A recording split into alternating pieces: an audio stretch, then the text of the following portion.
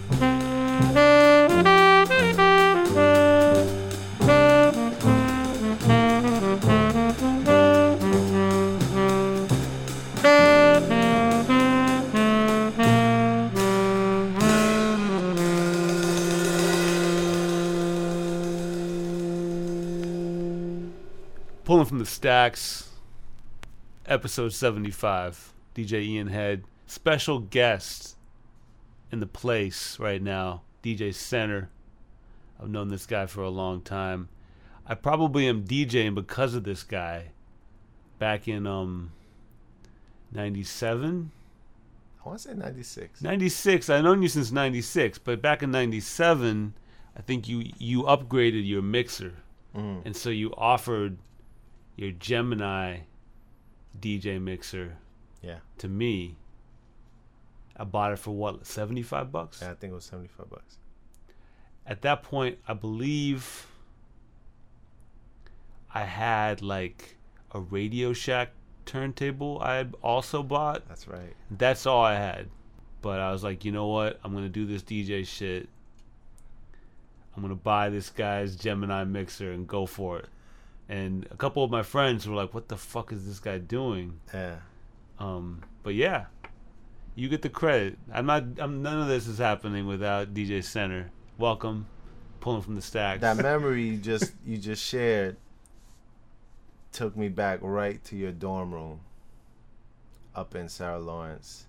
And I distinctly remember you putting me on to like certain early, what I consider foundation pieces for my collection. Early CTI stuff, some early Parliament stuff, different jazz pieces, mostly like jazz fusion, I'd say probably back then. I remember the Milt Jackson record. I had just copped that, so that was a big piece. Yeah, and there was like those kind of early Lonnie Liston Smith, and those records I think really opened me up, because up until then I was rolling pretty heavy with hip hop and some reggae, but I mean I listened to some jazz before that, like Coltrane and different stuff, but really the jazz fusion and the breaks and that stuff that you started turning me on to, and then we would go digging, and then I started looking for that stuff on my own as well. That's really where my collection expanded. I do want to shout out two people when we're talking about jazz randomly, but my man Dave Lopresti. That's right. Because he definitely put me on. I was not really hip at all to classic, like, foundational records. And then definitely Jumbo the Garbage Man. Yeah. Playing things for me after classes in the cafeteria. And on the show, I remember you used to play me the Beat Jeopardy show. Yep. They used to tape, man. Yep. Lifesaver movement. Yeah. So definitely big up those guys for kind of getting it kick started. But yeah, so we've been digging up all kinds of pieces, but especially these jazz pieces for a long time. And some cats know, but if you don't know, you need to go look up that Feel What I'm Feeling mix CD that DJ Center dropped. One of your first releases? Yeah, I think that was like my definitely first official proper mix release as a DJ. That was a double disc. One side hip hop soul, and then one side all jazz.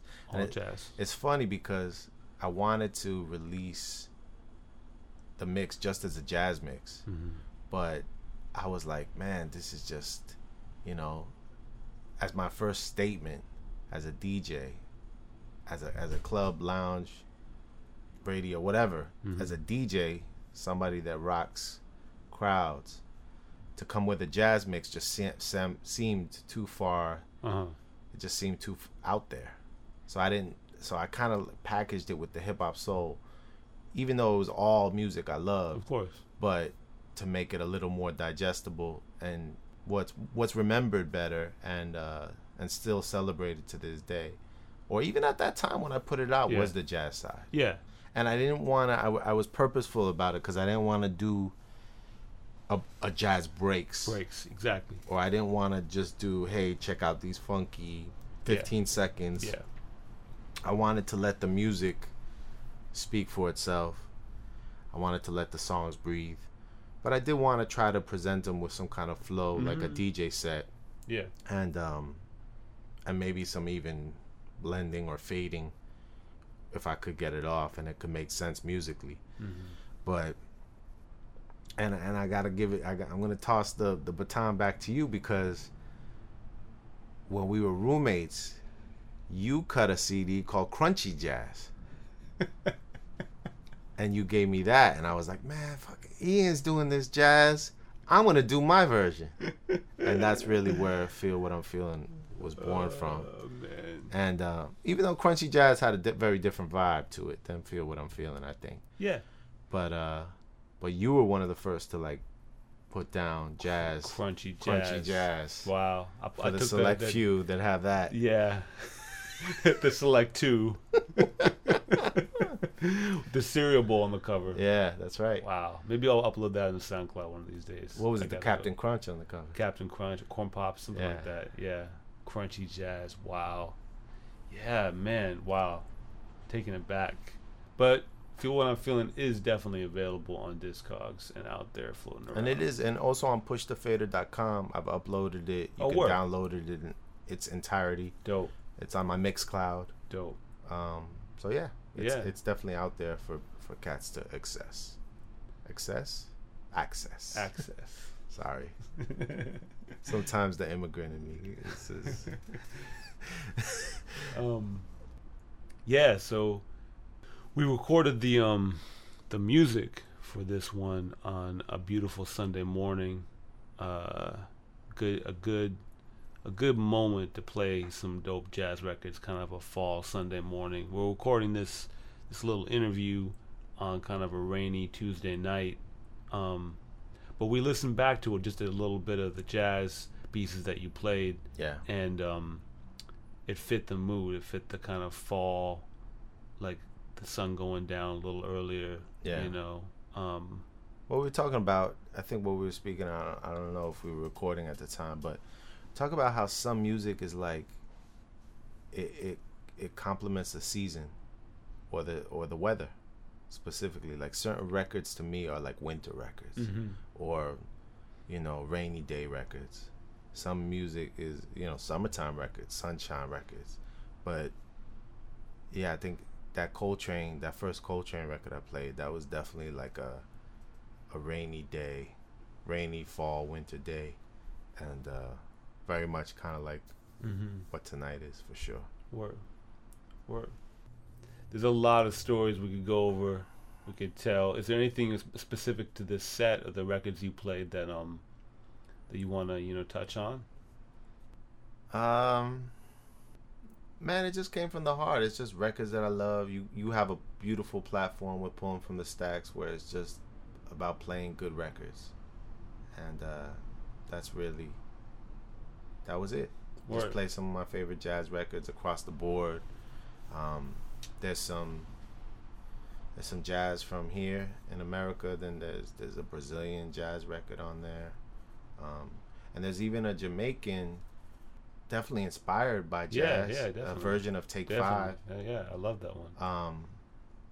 So just as I've been fortunate enough to travel and play with different heads and build with different folks, the crates have expanded and Definitely. And I'm wide open, man. And I feel like in so many ways, like with this music thing and with jazz alone, it's like it's endless. Word. So special guest for episode 75. Man, we made it. 75 episodes. Wow. Crazy. And definitely gonna keep it going. Shout outs to listeners who have tagged along for this journey, new and old. Shout out to People Mixes for always supporting. Any shouts before we bring it back to the music? I can shout out one of my first mentors in this music thing, a brilliant jazz musician named Daniel Carter. I want to shout out DJ Ian Head, very instrumental in building on this music thing.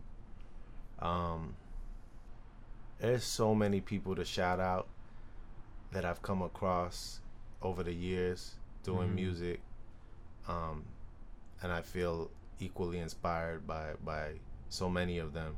So I'm just gonna say love and respect to everyone who's been riding with me.